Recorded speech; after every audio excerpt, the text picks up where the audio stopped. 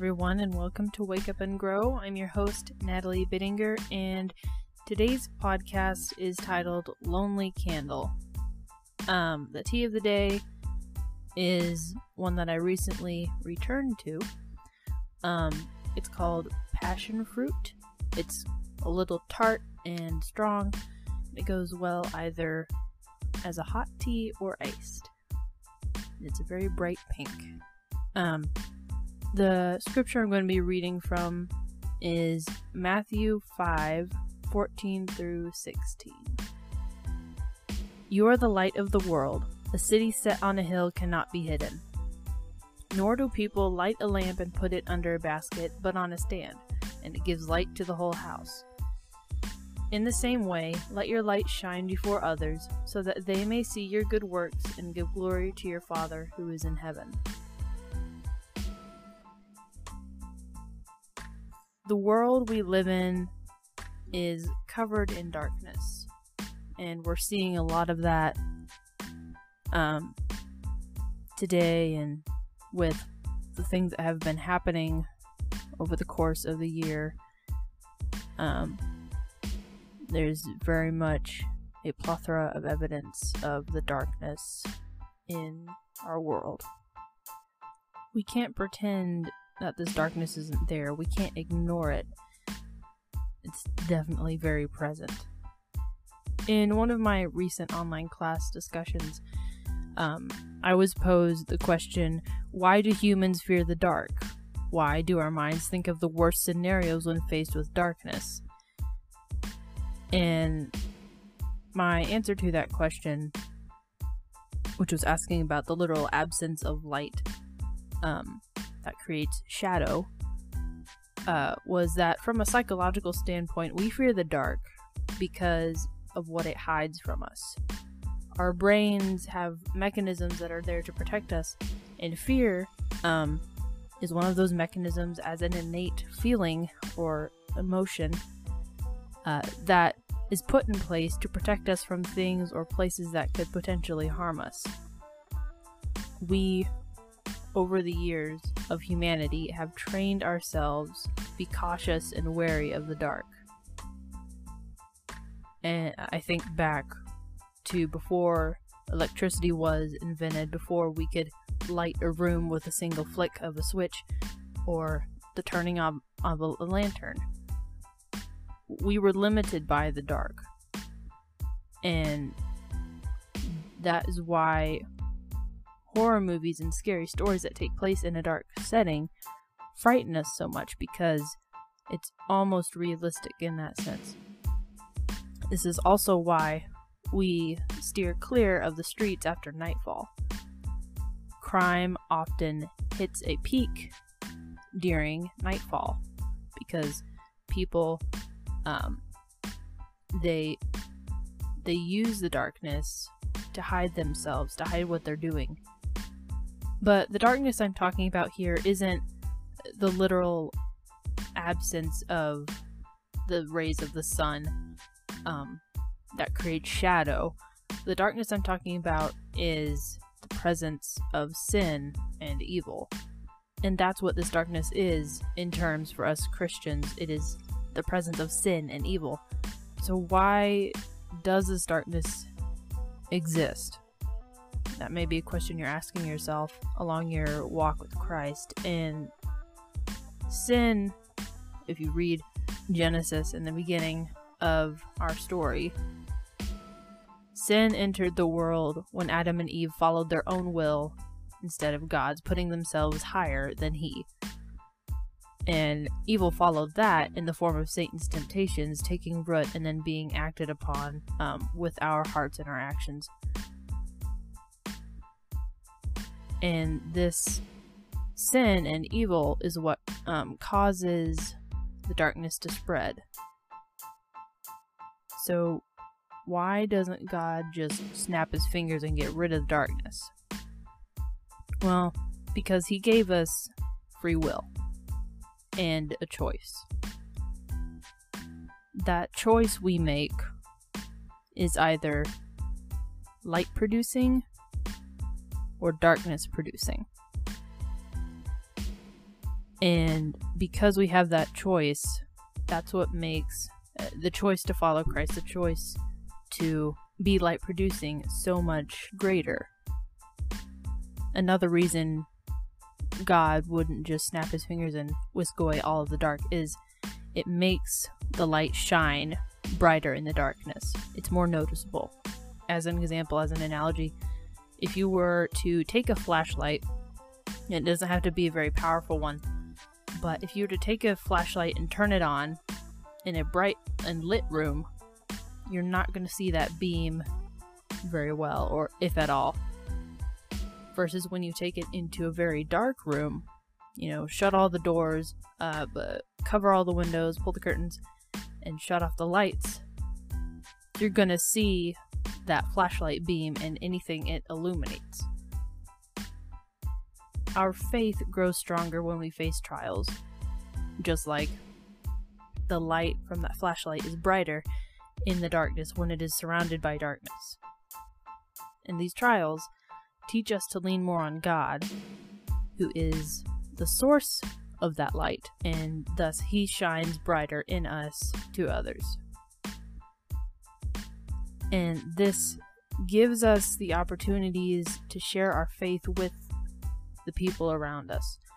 We are the hands and the feet of God, taking his light out into the world so that others can feel its warmth and use it to light their dark paths. Being the hands and feet of God means we take action. If you're looking at it with literal terms of hands and feet, your hands and feet don't just hang out there on your body. They do things. Your hands, they allow you to pick things up. They allow you to move things, and they're part of a communication as well, not just for those who use sign language, but those of us who are hearing and don't. Some of us talk with our hands. I do. We make gestures and we point others a certain way.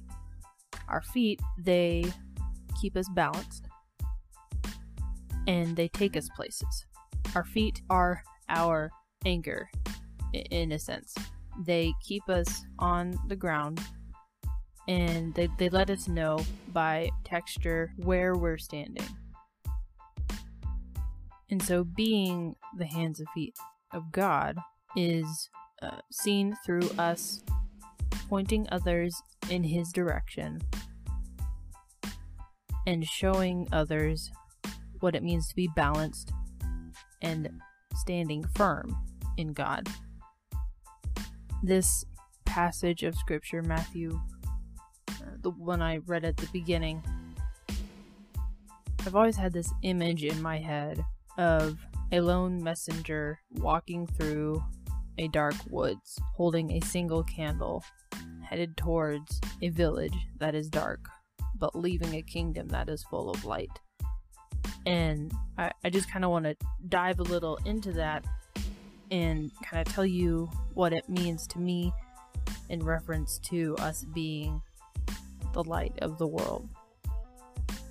So imagine you are this messenger, one of many of the messengers of God's kingdom, who he has sent out with a single candle. And that candle you're going to use to bring the light from God's kingdom to the people who dwell outside of his kingdom in that village. And the path you're going to follow, the only path that is there, will take you through a dark and dangerous woods, where it will be difficult to find other messengers. You may see the flames of their candles flickering off in the distance, and you may even hear their footsteps, but you have your path, and they have theirs, and they may cross from time to time, but you can't leave your path. Some of the messengers you come across will be frauds, claiming to carry the king's light, but the light they carry is not from his kingdom and does not truly satisfy the needs of God's people who you're trying to give the true light to. You will run into trouble along your way. There will be thieves and murderers lying in wait just off your path, just in the shadows on the outside of that ring of light that your candle gives off. and they seek to steal your light and destroy you to make a mockery of the King. There will be moments along your journey when you want to turn back or just lie down and give up, but don't. The mission that God has sent you on is vital. The light you hold, that little flame on your candle, will restore the life to the people outside of the kingdom, saving many. So lift your candle high. Trust in the path that the King has set before you. Know that He has never left your side and is guiding you the whole way. And once you reach the people who are in need of God's light, then you must fill their needs with that light. Show them the love, the joy, peace, patience, kindness, goodness, faithfulness, gentleness, and self-control of God's character. Show them how this light that you hold and that has been given to you through mercy and grace can cleanse and purify them from their sins if all they do is ask. Show them how they can then spread this light to others that are in need of it. So, okay, Natalie, you've clearly shown us that you have a very wild and colorful imagination. Now we're suddenly in a dark woods holding a candle. But how do we do that here? How do I do that in my home, in my community, in my city, in my state? How do I accomplish that in 2020? I think the first thing we have to do is know God's light for ourselves. If we don't know this light, how do we expect ourselves to take it and give it to other people? And the light, the message that we are given to spread to those around us is God's holy word, is the message of salvation through His Son, Jesus. Knowing His word will help us when we face the false prophets who will try to twist and manipulate God's word in our ears. But if we know His word, if we read the scriptures, commit them to memory, and as it's said, hide them and guard them in our hearts, then we will know when we are dealing with a false prophet, and we can use the knowledge that we have to turn them away and deflect their lies. I think another important thing to know in regards to the light and the message that God is sending us out with is to know the vitality of this message, the message of salvation through Jesus Christ. Knowing how important it is in your own life will help you know and understand how important it is to let others know, and giving them the same chance that you have. And this knowledge, it will spur you on and give you a heart that yearns for others, those who don't have Christ, to receive Him. There have been several instances where I'll just be kind of lost in my own thoughts, and the name of a good friend of mine or someone that I know and love will just pop in my head, and then amongst all of my rambling thoughts, I'll remember they're not a Christian, and then my heart aches because I know that I am. And if we were both to die today, I wouldn't see them ever again, and that breaks my heart. And I thank God for that break, because that means He can use me, if it is in His will. He can use me to show them His light and to help them understand the importance of salvation through Jesus Christ. Another important way that we can prepare to spread this light that God has given us is through prayer. We need to pray that God would prepare us for the journey He's about to send us on with His message, with His light. We need to pray that He'll prepare our hearts, mind, body, and soul for the challenges we're going to face. That we will face challenges. We're heading into a world covered in darkness. In this darkness, its one goal is to put out the flame that we're holding. And so we need to be emotionally, mentally, physically, and spiritually prepared to face the challenges that will try and squelch and put out the flame. I think we also need to pray that God would equip us with the skills and wisdom that we'll need to present that light to those we encounter. We can't go out into the world with this light knowing that the world itself is trying to put out. We can't go out there and hide it. We can't just cover it. We have to present it boldly to the people we encounter. And so what we need in order to do this are God's wisdom and the talents or skills that He gives to each and every one of us individually to do that effectively. So that not only will we be bold in our faith and unquestioning in our standing, but so that with those skills and talents and the wisdom that He bestows upon us, others can see that light and receive it. I think another thing we need to pray for is a heart that is full of compassion and love for the people we encounter. Hate does not combat hate. Love combats hate and puts a stop to it. Hate just fuels the fire. And I'm seeing a lot of that with these riots that are going on. And it's heartbreaking. I don't want to get a whole lot into it right now because I'm kind of saving that for another episode. But when we react to hate with hatred and anger and fear, there's no progress being made. However, when we react with love and kindness, it's something people do not expect. And that will stop them in their tracks. That will open their eyes and make them pay attention. They will stop and listen because they're like, whoa. No, I showed you hatred. Why aren't you showing that back?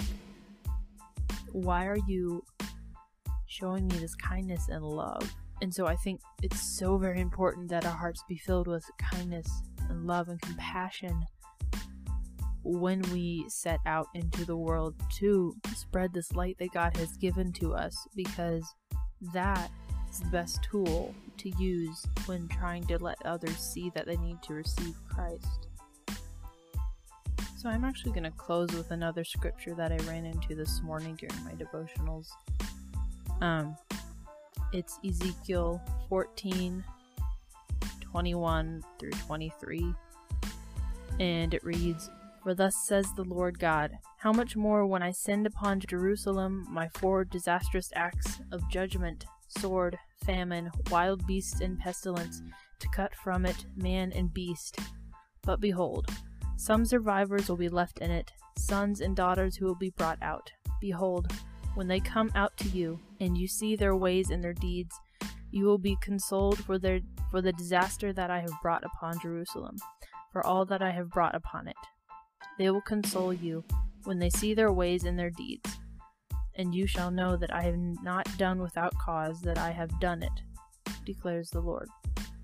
So what I have written out here to the side in my Bible is, people are going to come out of these times looking for answers and relief.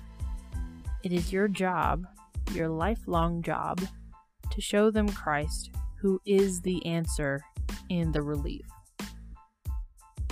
We are going through some very tough times as a nation, as a planet, and there's going to be disastrous things like it mentioned here.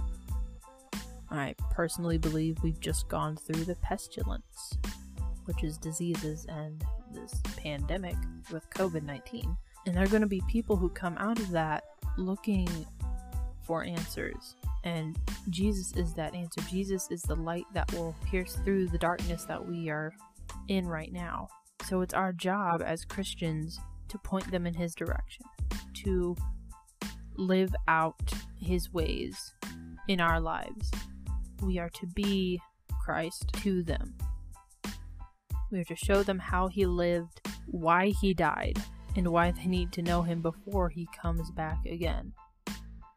And so I kind of have a challenge for you, and I'll also partake in, because I think I most definitely need to keep this fresh on my mind. So my challenge is write down a list of people or groups of people, if the list would be incredibly long, that you know need God's light and need the salvation of Christ, and pray for them by name, asking that if it is God's will, that he would use you to bring his light, to bring this salvation to them. I again want to thank you for listening and remind you that episodes are released bi-weekly every other Monday. Go give Wake Up and Grow a follow on Instagram at WUGPod, that's WUGPOD, and go find us on Facebook at Wake Up and Grow. I'm Natalie Bittinger, and this has been Wake Up and Grow.